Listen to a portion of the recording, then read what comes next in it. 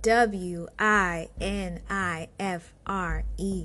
the podcast, writing, inspiring, notably, intentionally for readers everywhere to discover. Today, I have a deep dive talking about mental health, mental wellness, having a counselor or a therapist, and how it's important.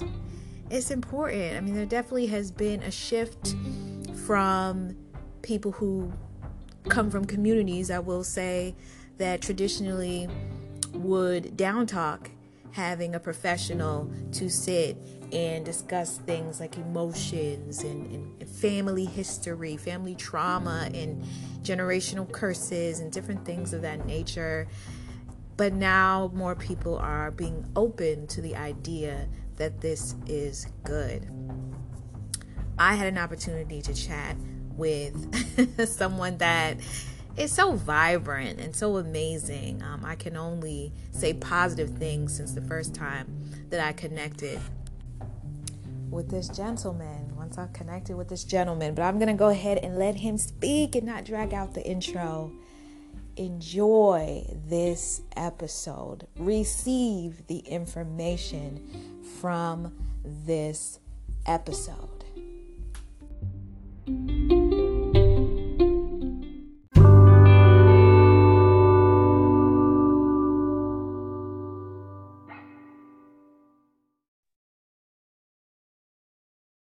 Hey, what's up, everybody? Welcome to another episode of the podcast. I have another amazing guest with me today. So happy to sit and chat with this gentleman. I have Judah. Welcome to the podcast. Thank you, Winifred Podcast. I love it. Like my first podcast I've been on. Really? Yes, I've been on radio shows and things like that, but my first podcast. Excellent. That makes my heart smile. I like to be, one of the first with people. So yeah, okay. So that's amazing. So I have you here today because you wrote a book. And I want to talk about it. I kind of want to get into the subject matter and your writing process. But first, I want people to get a feel for who you are. And I think that who we are today, all of us, relies heavily upon our upbringing to some degree. So can you tell the listeners a little bit about your background, where you're from, and, what you were like as a child? As a child, let's start from there. I think I was very free-spirited, and meaning that I didn't have any filters. So that's more like what I am today. But with adult free spirit, I originally grew up in Mississippi, rural, urban Mississippi. Brothers and sisters, family of 8, mom and dad, they got divorced, remarried, different things. Living in the South could be difficult for some, but I think, like my dad said, he moves us to the South because if we were living in the city, it would have been too advantageous for us to be out and about. And so he moved us to the country so we could have free space in order to run wild. Did I like it? I liked it, but I think it could have become better because if anybody know about Mississippi school system, they have a very poor education school system. So I was rendered under that authority of that school system. Not saying that teachers and things were bad, but we had less than the city folk. If you see, I'll see a lot of country acronyms. Which I think that was a barrier for me because I wanted better for myself. I actually originally went to my father's graduation, went to the Navy, got out the Navy, did my thing. I decided to go back to school to school, start school. I started at Jackson State University, where I was a social worker. Start writing different papers and things like that. So I actually won a scholarship paper. I won the Frank Egan Award, and I wrote about HIV and AIDS in Black America. And that was in the 90s, close to 2000, early 2000s, which got me I received a scholarship from the University of Alabama for my graduate degree. So I did advanced standing graduate degree at the University of Alabama in Tuscaloosa, Roll Tide. And I'm a life learner. One thing that I saw that I was dismayed about, because in it, there were traumas. The divorce of my mom and pop, trauma with just different things that I don't know back then how to relate or to come about the need of healing. So I think in my latter years, I started the healing process, being that in my mind, and just my mind, after I graduated college, I became a mental health therapist. I've been through many arenas. I don't want to talk about all the jobs and things and degrees and stuff I had, but for one sake, I became a mental health therapist, being that I thought that in myself, that if I just give the knowledge and skill set and expertise that I had attained through my degrees and my licensure, that everybody will be free. Well, I did learn from that because I started carrying on a lot of their traumas, because now my traumas seem small. And I start carrying on the stuff they start telling me and the things that just going through each and every client, every household, because I was a at-home therapist too as well, where I go inside the house and provide therapy to the clients and their families. And I was just appalled about how people did not want to change. So I was more so of, am I doing something wrong? Because I'm thinking I got the knowledge, I got the expertise, I got everything that I need to give them, but why don't they want to change? That's fascinating. I took it on me that I was the problem.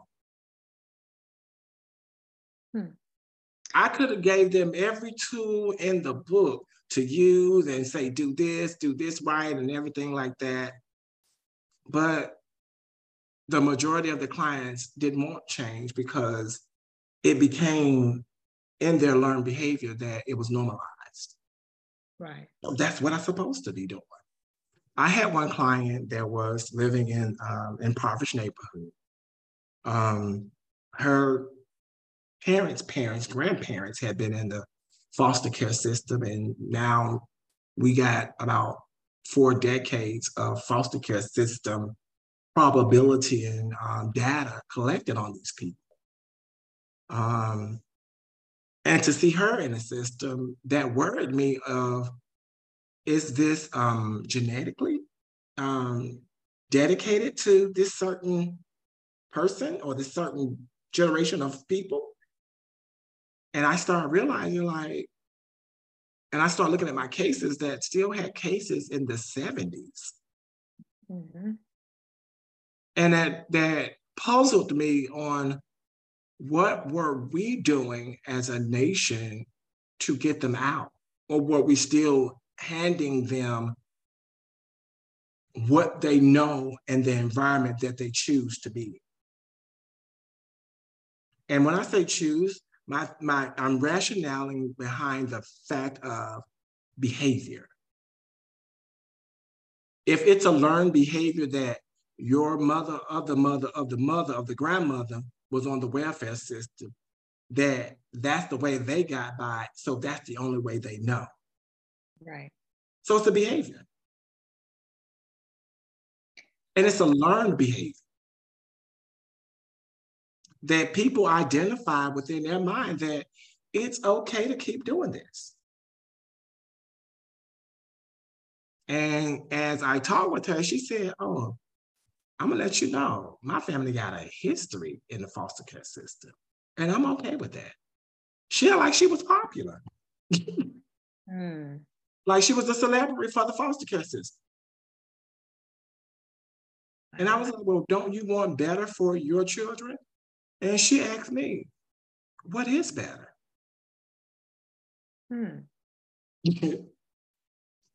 I stopped and like, wow.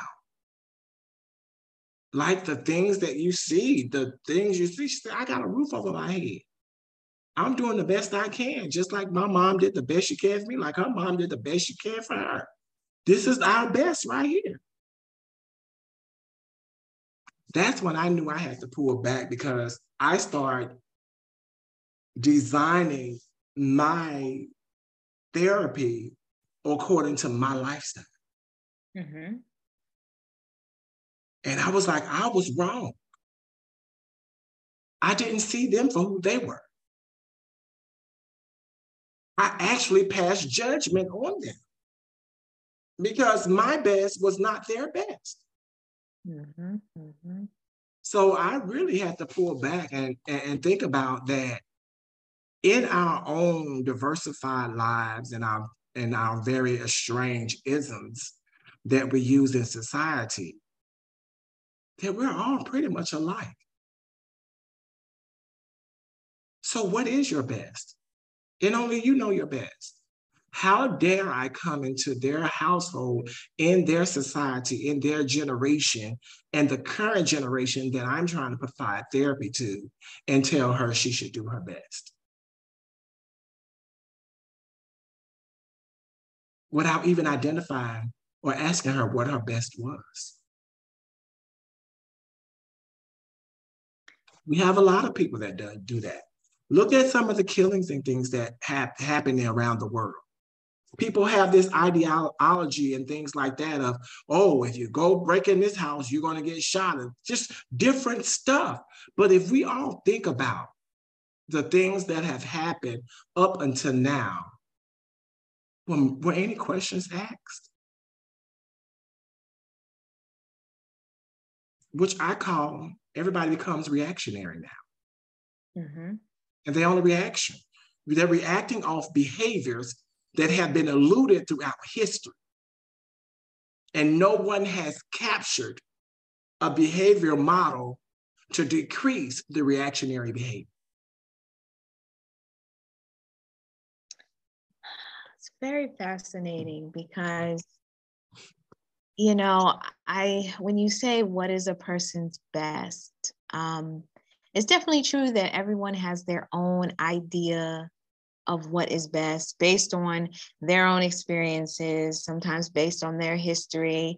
Sometimes people box themselves in, and it's very hard for them to see a life that is totally different from all that they know. And I like that you said that, you know, you're going into their home and you're bringing in your expectations and your views and things that relate more so to you and your experiences, but you kind of have to take it case by case.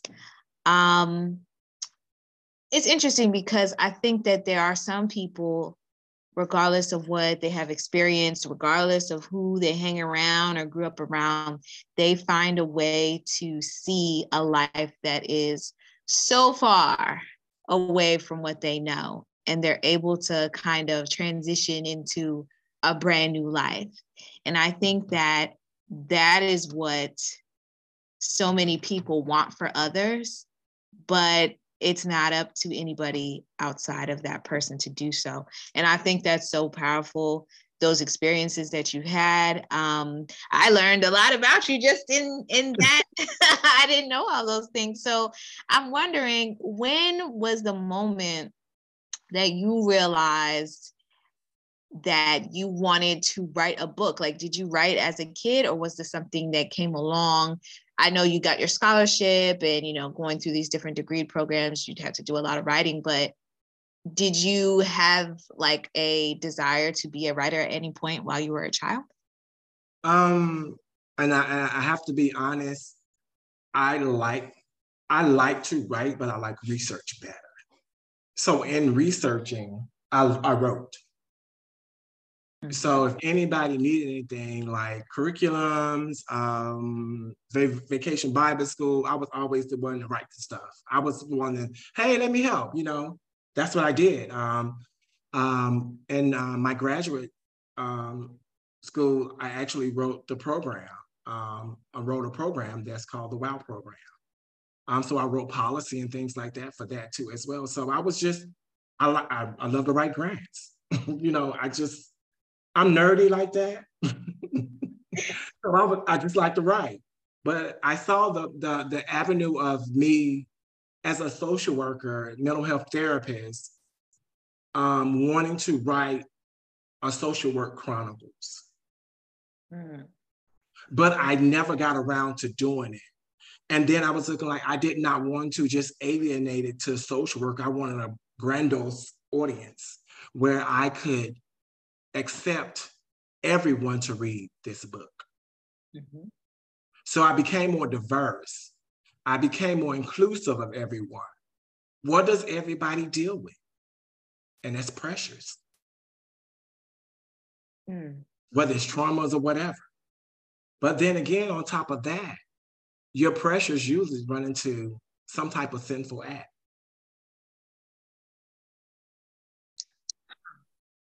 And that's why the name of the book is The Pressures of My Sin, which people don't understand. The title is really The Pressures of My Skin.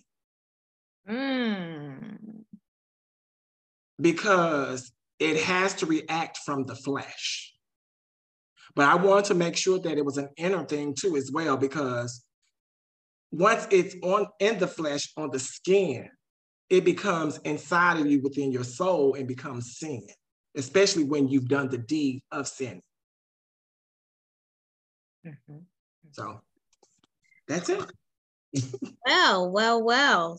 And we call it underscore difficult conversations, because these are conversations that people don't want to have. So, wow. Powerful stuff here. So I pulled the book up on Amazon, and I will have links, you know, to your social media and to the Amazon so people can purchase the book. But I'm just going to read a little bit of the description that's here on Amazon just to give people a little feel of what to expect before we get into it a little bit deeper. So whether it is economic pressure, or family pressure, or pressure somehow related to your jobs, we all know what the pressures of daily life can be like. Maybe you are in a battle for your health today, or maybe you are feeling the pressure of not getting anywhere in your life. You wonder why you are not at a different level of life. Why do you not seem to have any sense of direction? Why do you feel like that tiny hamster running around the little wheel? Whatever it is, feeling the pressure of life is something that we all have in common. Yes, we all have in common. That is truer than truer could be, no matter what people make it seem like. You know, you see them online, social media, or you see them in the public eye, or you see that person doing the presentation at work that's nicely dressed, or, you know, and you just think, man, they have it all together. Yes. Everybody is dealing with pressure, silent battles, you know, that you would never, ever know about. And so I think that this is just such an important book. And I'm so glad that you are tackling these things. I just wanted to point out the pressures of my sin, of my skin, difficult conversations. The author name on this book is Jeremy Sims. Just in case people are looking it up, it will say Jeremy Sims. So tell me about the process of writing this book. I think the process of writing it, I already know because it was attributed to my social work chronicles.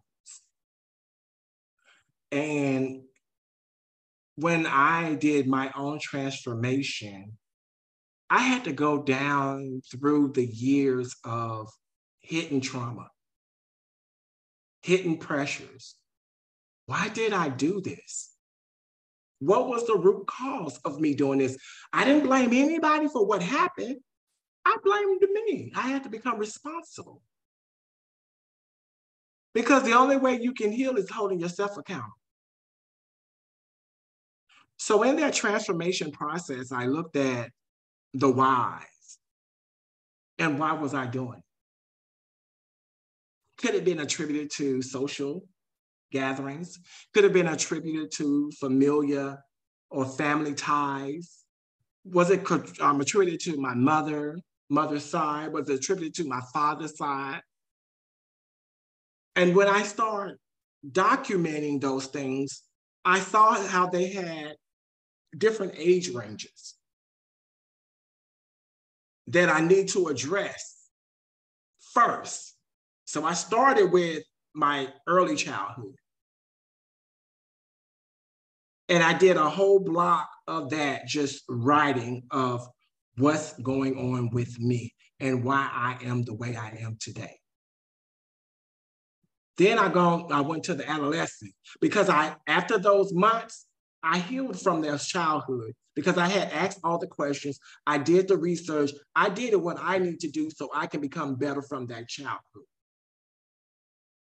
Now I've graduated from childhood.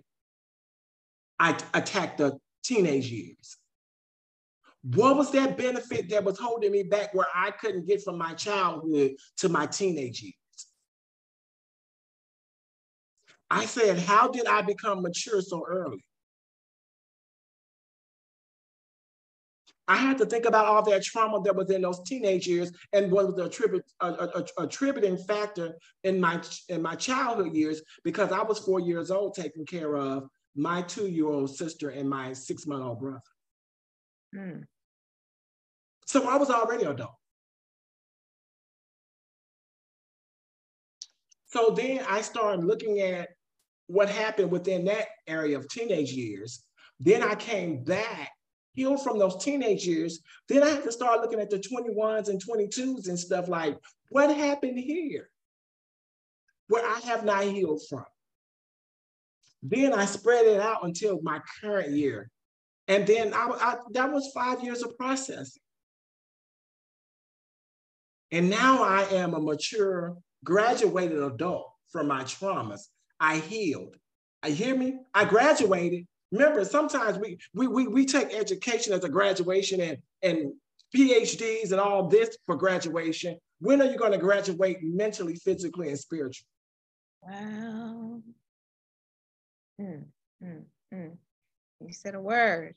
Ain't no degrees there, but some people still on the nipple because you're still acting like a child at 50, 60, 70 years old. You still throwing tantrums. Think that makes sense? Mm-hmm. We're adults now when we need to be embracing our adulthood, but guess what? You can't embrace it if you still haven't hit those key point areas in your childhood. In your different things you had trauma in. You can't reach that because guess what? That brain is still there, and in that occipital part, guess what's going on? I still want to be a child because I didn't get my way at 2 years old. That part. So I have a question. Yes. So, so when some people believe you can never truly be healed from certain things, like there are different levels to trauma, and some people feel no matter how much therapy or prayer or whatever you do, certain things, they're always going to bother you. They're always going to affect you. It's like a never-ending cycle of trauma that trickles down to all different areas of your life. Do you believe that is a false statement? Do you truly believe that you can be healed completely from all traumas. And let me ask you something, because the people don't understand that if you do the necessary things in order to heal, and that's the problem. People don't know the necessary things sometimes, and they choose the way to heal by themselves instead of going to a professional. Not for healing, not putting smoke and sound baths and all that over you, but addressing those traumas, addressing those hard whys. Most people don't want to do it because guess what? They don't want the truth.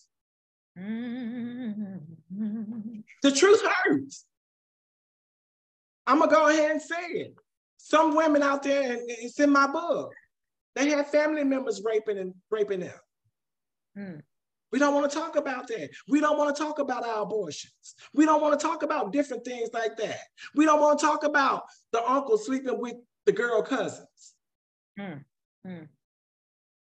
That's all. Oh no, that didn't happen.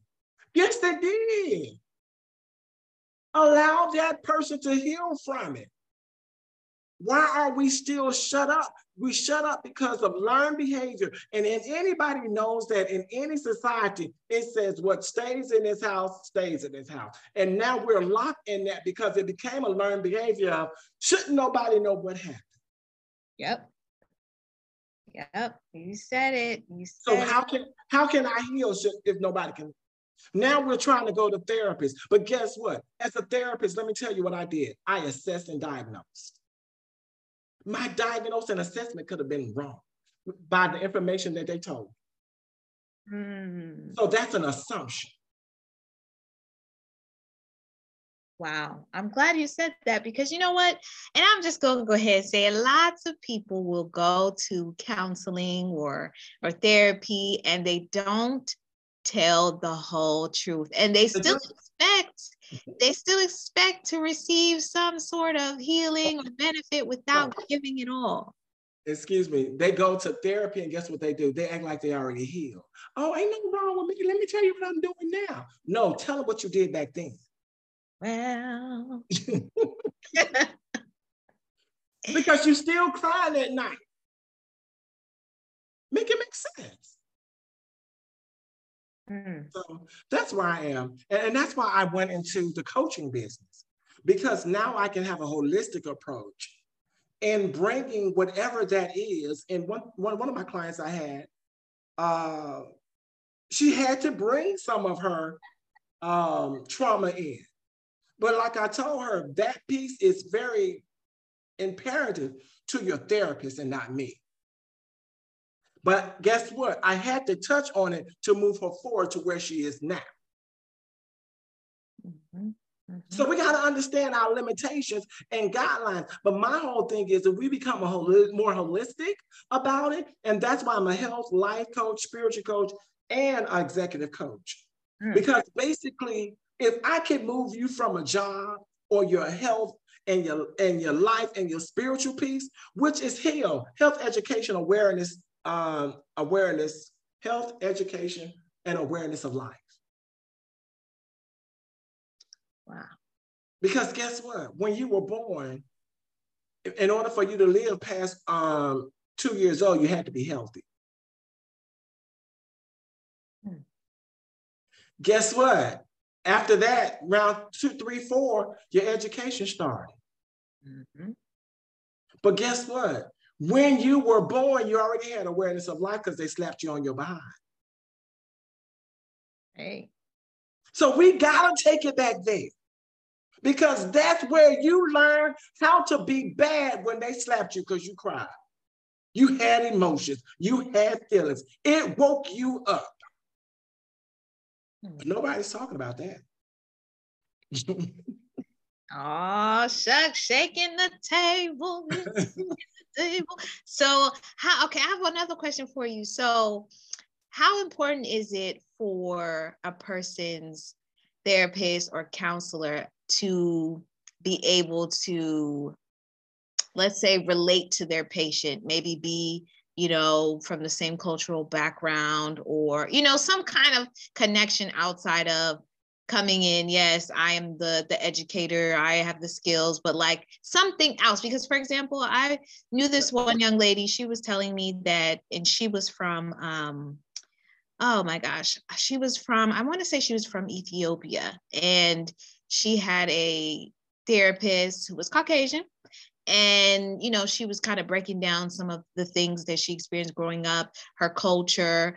And I'm going to just say that her counselor, according to what she said, had no clue and was just totally lost, and proceeded to tell her that the things that she was talking about were not really valid reasons for her to feel how she felt. And then she discontinued seeing that particular counselor or therapist. So do you believe it's important? Because there are a lot of, you know, thankfully there are so many counselors and therapists now who are Black, and we're all like, oh, if I'm Black, I need to see a Black therapist. Do you feel that really is a major factor, or is it just about who has the skills to get it done?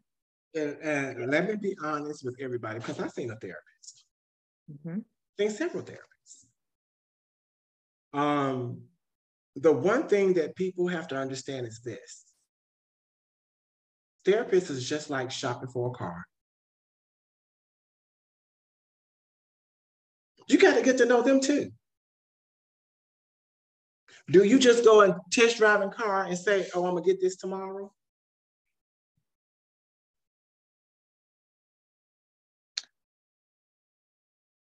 It doesn't happen like that. The thing is, that's just like any job. We want people to be good, but guess what? We don't even know the healing they got to go through.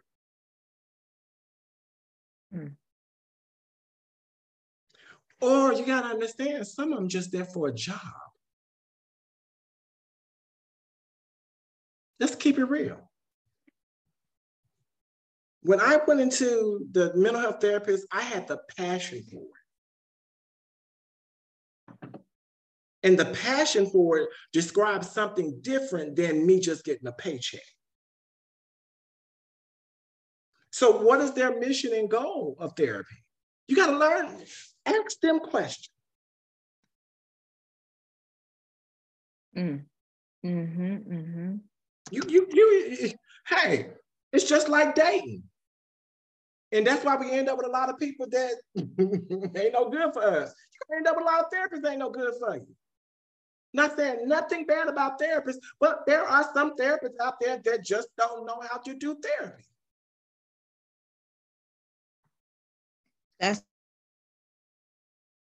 I'm just keeping it real. There's some accountants out there that don't know how to handle your money right. Keep it real. So my question is this: shop around. When I tell you I had to shop around for my therapist, and she was a Caucasian one.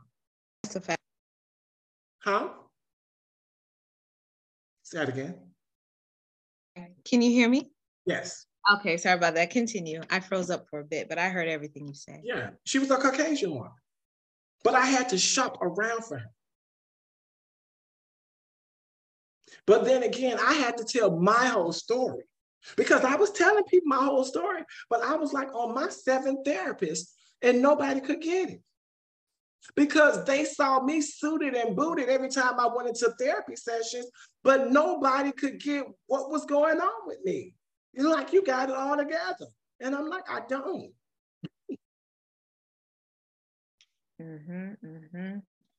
Very interesting. And yes, I totally agree. You know, you got to have that right connection. It's like any relationship, right? Yes. You have some level of understanding. You want to talk to someone that you believe sees where you're coming from, can understand your perspective, your point of view.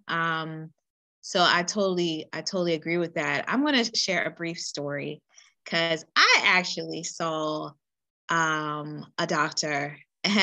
So this is an exclusive, y'all. Because I usually don't be telling my business, but so I used to work at a hospital, and we would get these emails all the time for all these different offers. And in the email, it said, see a psychologist a therapist, or, you know, it was a couple different titles, free of charge, right? Because they had people who were in school who were trying to get their hours in. You know, this was part of the requirement for them to complete their program for the education. So something in me said, you know what, go, why not? See somebody. This was several years. This was probably like 20 years ago. I was very young. But I was like, all right, I'm going to talk to this person and see what's up. I have dealt with certain things, you know, in my childhood, in, you know, the teenage years or what have you. But on that specific occasion, there was not a specific thing in my brain that I felt like, oh, I want to talk about this. But anyway, so I go and meet up with this young lady. She's telling me, yeah, she's still in training, and, you know, she's just going to ask me a couple questions. She said, I want to record you. Is that okay? It's not going to be shown, you know, blah, blah, blah. I agree to everything. And she starts to ask me questions. And when I tell you, by like the 5th minute, I was crying. I was boo-hoo crying in that chair.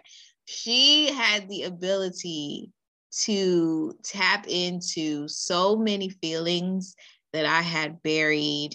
She asked so many questions, and I came in there with my whole intentions of being 100% transparent, giving it my all. And it was just such an incredible experience. So I don't know, I think everybody should do it. I know some people feel like that's not their way. They feel like they have their own, you know, whether they speak to people, their friends, or whatever they use to kind of deal with things. But do you think everybody should see some sort of therapist or counselor?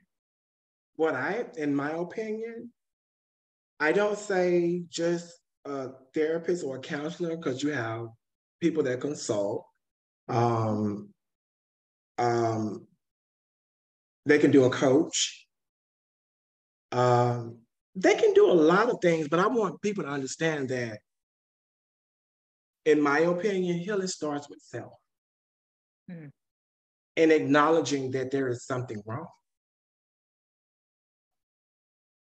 If you never acknowledge it, guess what's going to happen?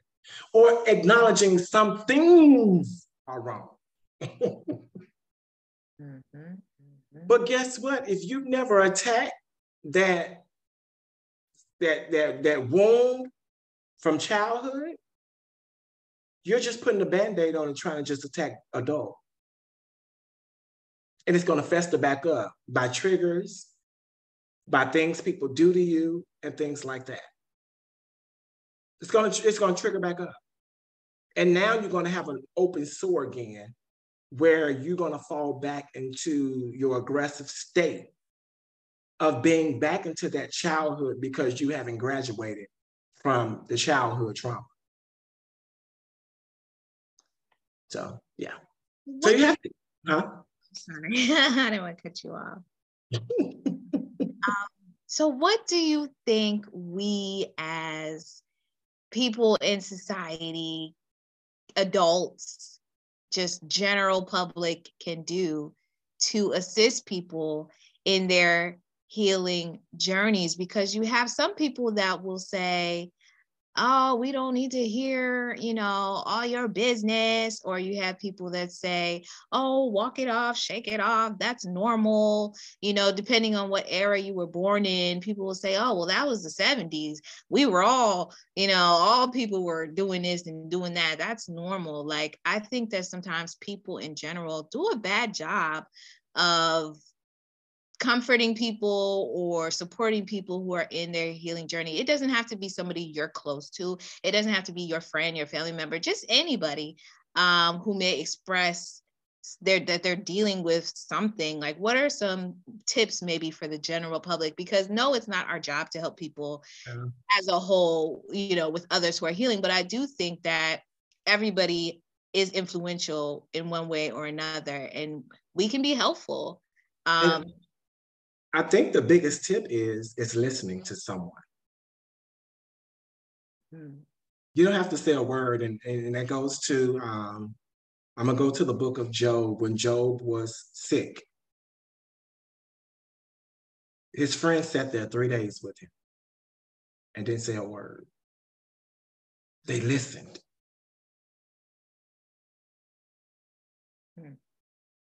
Sometimes they don't want to. The problem is we have alienated our trust from a lot of things.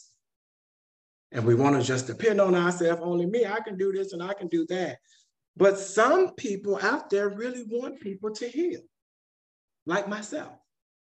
And like I tell them, you got to want it on your time. I can't make you want it. We can do the work, but in that process, it's still, how are you graduating from each step? And only you know when you graduate. But if you still have sickness within your body, that means something is not right. You're probably not eating healthy. You're probably still stressed about something. What is the underlying thing of that stress? And did it accumulate from your childhood?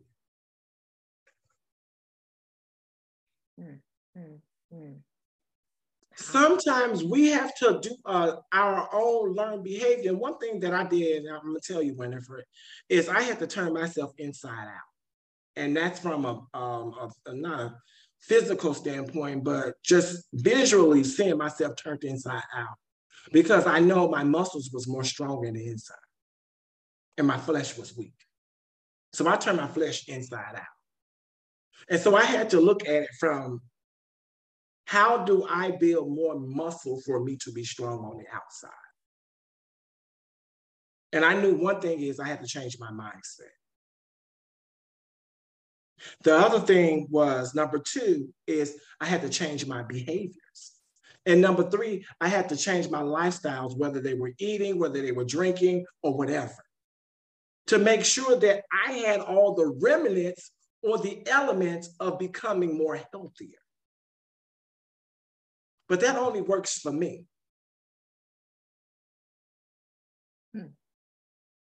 Everybody say, well, I can go eat anything. No, you can't.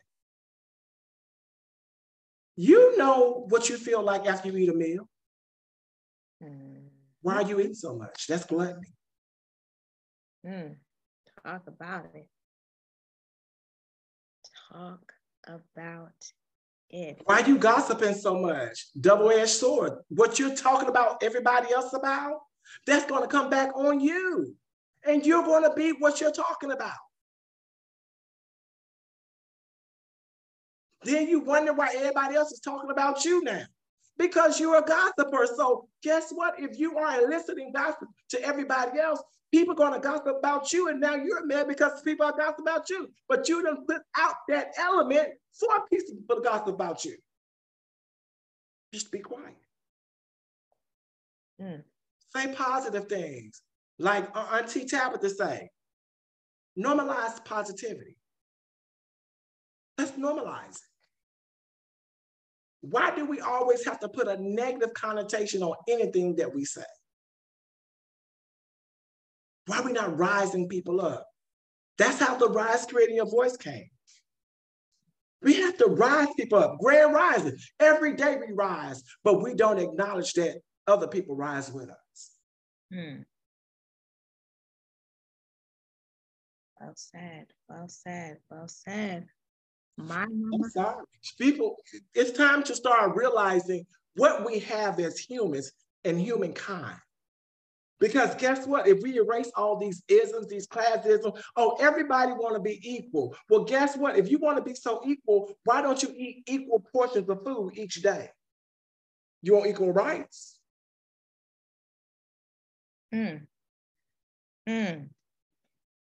Interesting. Why don't you have the equal brain mind that you're going to have, but you want equal rights? Why you don't drink the same drink every day, but you want equal rights? Why don't you come and try to do something for your body, but you want equal rights? You want equal rights because that is the agenda that has been fixed on you or fixated by a popularity campaign. And now you want to be popular, but you ain't even equaled out your own self. Your equilibrium is already off.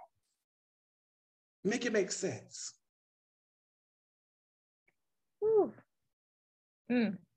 Well, we shouting out there, yeah. We all have equal rights. We are humankind. It's no isms.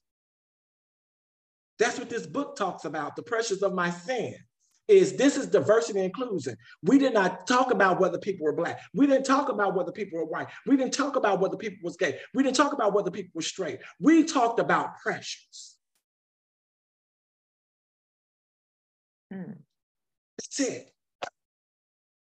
Which we all have, which is an element of our lives. Why don't we talk about that thing?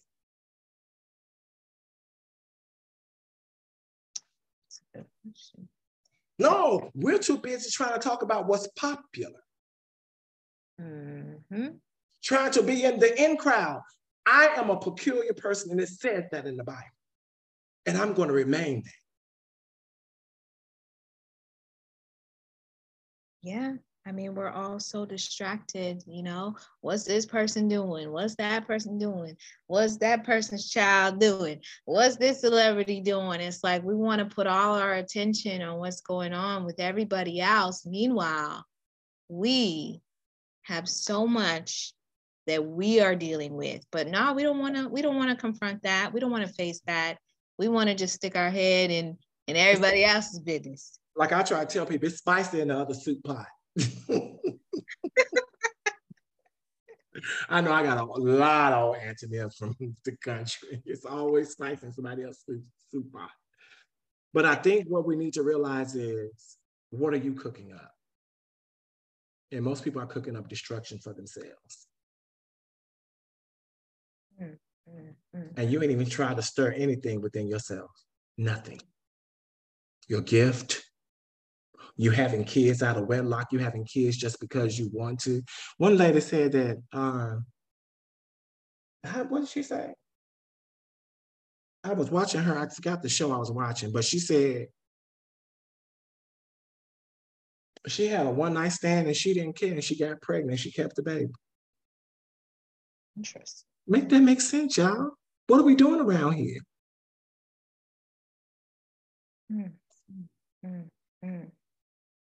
We have lost our minds in this society.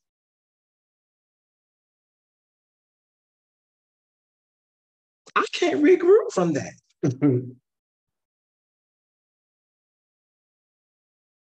We have not matured nowhere. When I hear a grown woman say she didn't care, she wanted and needed that man's seed and she got it. Make that make sense. And you winded up pregnant. Kept the baby. I salute her on that. But then again don't you want more for your children? Because guess what? If they know about that now, you're giving them an avenue to say, I need to act just like my mama. My mama made it.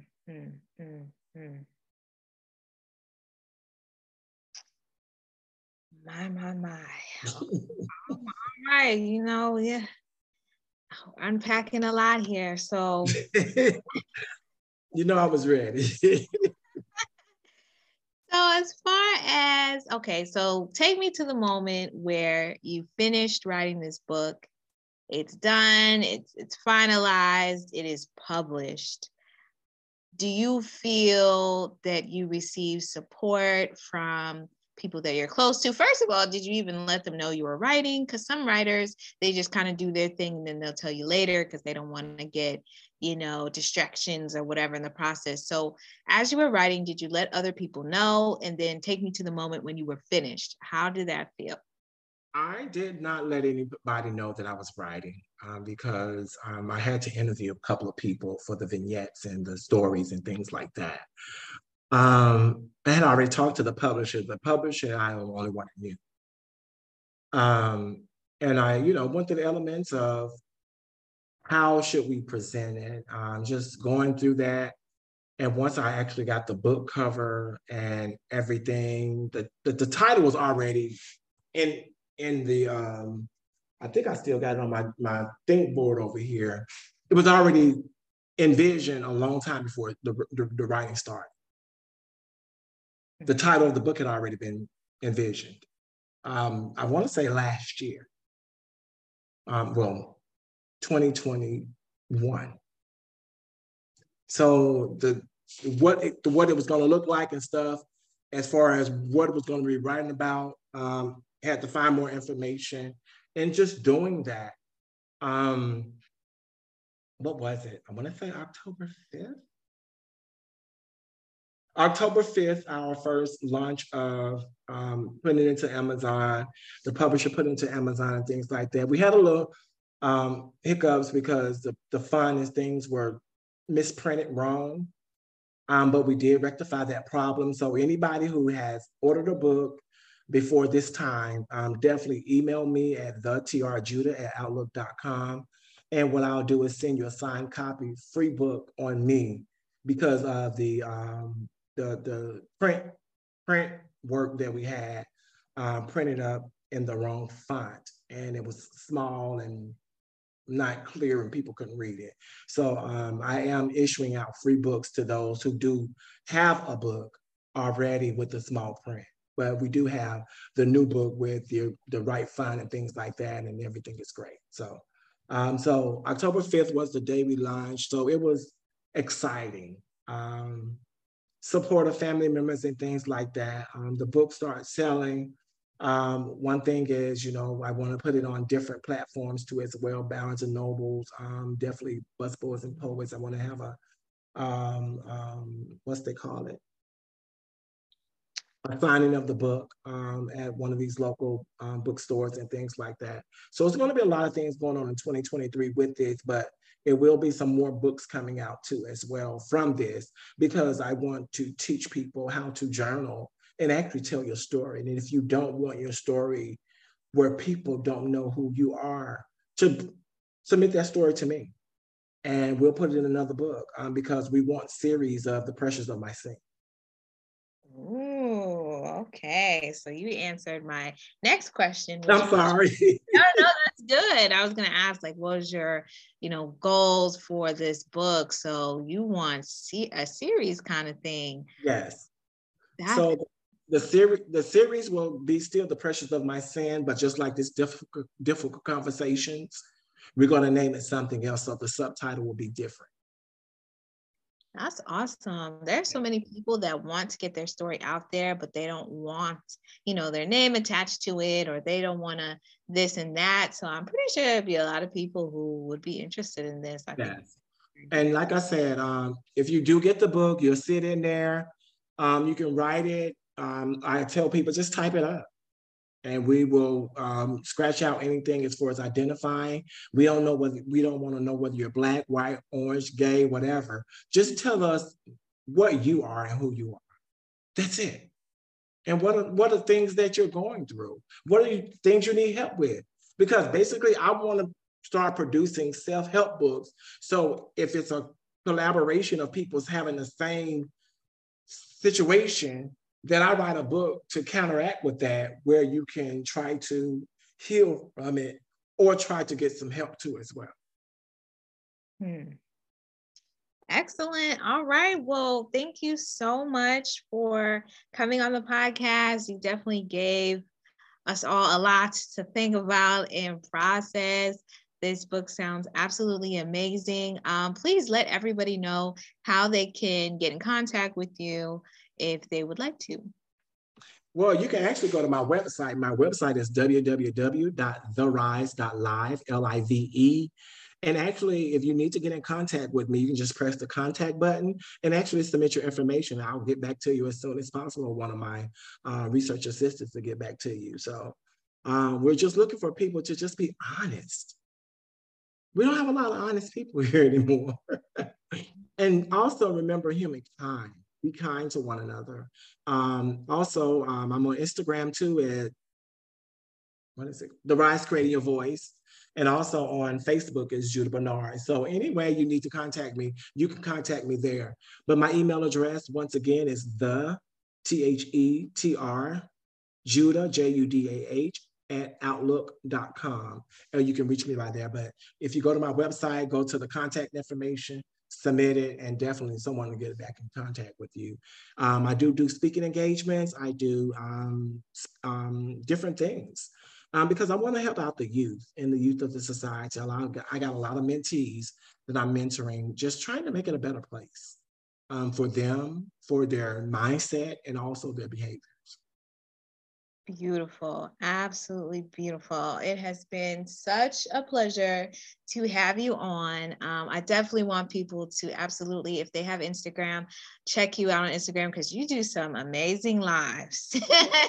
Thank you so much. Thank you. I'm all about asking the why question. I want to know why. And we need to be asking that of ourselves. Every day I wake up is, why do I feel the way I feel? And how can I move forward? And one thing I try to tell people, sometimes we need to measure our feeling. And I usually use a thermostat of measuring my feeling. If I know I'm at a 35, which is probably my lowest, it's okay if I want to go to a 38. That means at least I went up 3 measures higher than what I was feeling from the beginning. But then again, as I continue my daily routine, I know I can get up to whatever my goal is. And I might not get up to probably a 50. But guess what? I made a goal to do it. And if I didn't get up to it, guess what? I celebrate the small wins that I made it to 38 or 40 or whatever in the end day is. But the end goal is, it's okay not to be okay. It's okay not to be okay. And understand that we all go through different stuff, different pressures, different struggles, different whatever you want to call it. But guess what? If you continue to roll yourself in there, it will continue to come back to you exactly as you're rolling yourself in. And you'll never get out of it until you try something different. And that's changing your mindset, changing your behavior, and also changing your lifestyle. And I'm not saying lifestyle being that gay population, straight population, anything like that, but lifestyle like healthy eating, healthy reading. Stay off of social media for a while. Start saying who you are. Do things like that are healthy for you. Take long walks instead of going out to the club. Do something healthy. And what does healthy look like for you? I don't know. It might you want to just drink a bottle. I don't know what people do. People have different obsessions. But you find your niche, whatever that is. But then again, you have to find the niche. And that's what I started doing. I started seeing what my niche, and that does not involve my family. That just involves me. That's it. And then I just have a higher calling with God and just being able to talk to him every day. I believe in God. I know other people have higher conscious, whatever, upper conscious, higher powers and things like that. So whatever belief or faith you may be in, understand that you are part of whatever that human conscious or that higher conscious and things like that is too as well. And if they're a higher conscious, how high is your conscious on them? I'm going to tell you before I leave it's in the Bible. It says, "Thy will keep you in perfect peace as long as your mind is stayed on thee." And that's what I do. I remain with my mind stayed on God. It's who I serve. I can only give that part because I know who I serve. And in that, I develop peace because I continue to have my mind on him. I start with him. I end with him. In the noonday, I'm with him. So see who that is for you. But if you're still steady trying to figure out what John Blow or who shot the Johnny and who shot somebody on Dallas or whatever, guess what? You're just speaking that back into your life. Because guess what? You're going to become just as confused as you already are. And not saying that you're confused, but you're going to have a lot of situations going on because that's just the life you want to lead. That's not my life I want to lead. I mind my own business. And I make sure that I put that in the work atmosphere, minding my own business. Yes, drink that water, mind that business. So I hate to ask another question at this point. Go ahead. Question just came into my brain, and I'm like, oh, well, I'm gonna ask it. So has anybody ever said to you, they don't know who they are? Because I feel like there are a lot of people that are so far gone, like they're so lost. And so they get to this place in their life where they thought they knew who they were, and then they start unlearning things that, you know, were fed to them. And they start to try and seek truth for themselves, which looks different for everybody. But has anyone ever told you, like, you know what, I don't know who I am? Yes. And then let me be honest with you. I've had several clients, and I actually used to do an accountability-based sex offender program where I did this exercise with children who were sex offenders that were not even 18 yet. And at that particular time, I was in school, and I was thinking about how we are already therapeutically trying to heal these people. But you don't even know their story. So what I started doing is, for my clients and other people, is let's start writing your story on a chalkboard. You tell me who you are and tell me the important things to put up here, or who you feel you are. Sometimes you have to engage the person to want to do it themselves. But so many people are looking for people to give answers when the answers are inside of you.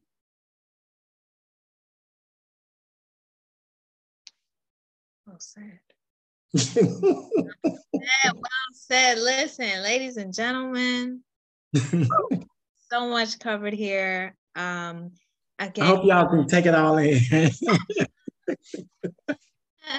Thank you for your time. Thank you for all the incredible work that you have done and are doing and will continue to do. It is so needed. It's such a powerful mission, and I know it's appreciated by many. But thank you for sharing your gems with us and letting us know about your book. I'll be sure to include the links and the social media tags and all that great stuff. Thank you. And Winifred, thank you. Thank you so much. My first podcast that I've been on. I'm excited for what God has just for me. And that's being able to tell the story and being able to release it as its truth and honesty. And that's the only way I know how. As we move forward, that's all I know. I'm not going to sugarcoat anything, but you know, we all have rough lives. And that's just my opinion, that we all have rough lives, and how you describe rough is probably not how I describe rough. So understand that I'm giving you an element of how I felt my life was. So don't put rough into your own perceived notion of, oh my gosh, she had a bad life. I'm not saying that. Rough for me that it could have been smoother. So sometimes we perceive people to what they say and how we attribute it to what society think rough is. Let's stop doing that, because now you become a perceiver, and perception. Let me tell you what perception does. It gives you an assumption or an idea of what you feel. That's not a true feeling of the ones that you perceive. Another gem. All right. Hello. And that's what we do. Society have us perceiving. And one thing that I learned in that people will put that perception on you to make you act a certain way. It's just it's a psychological knowledge based where people trying to normalize what society should be. And that's not how this is supposed to be. Listen, you ain't lie. You ain't never lie. And that's how we have all these isms, because they want people to be a certain way.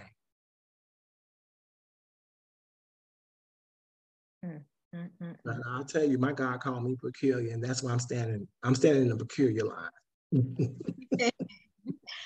I love it. Call me what you may, just don't call me late for dinner.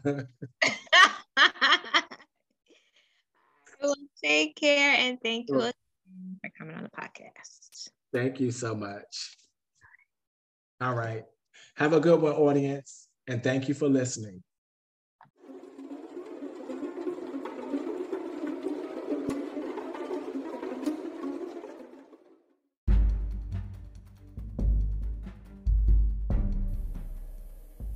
Powerful stuff.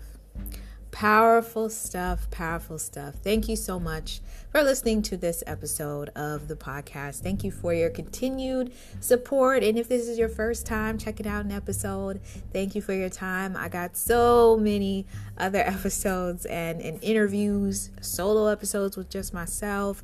And it's all appreciated. We've been able to touch so many different countries on this platform, and it means so much just to be able to share great information, maybe have a laugh, maybe have a cry, to relate to people all over the world is such a blessing, and I don't take it for granted.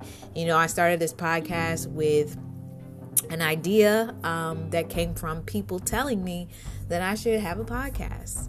People were asking about it, said they would listen to it, they like my voice, and here we are.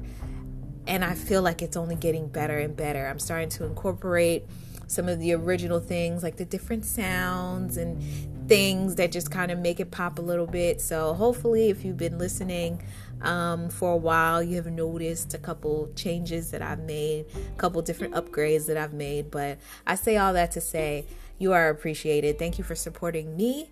And thank you for supporting my amazing guests. Don't forget to follow them on social media. Check out their website. See what kind of services they have. You can even recommend them to be on another podcast. Like in this episode, I found out that I was his first ever podcast. And so I think podcasts are so amazing.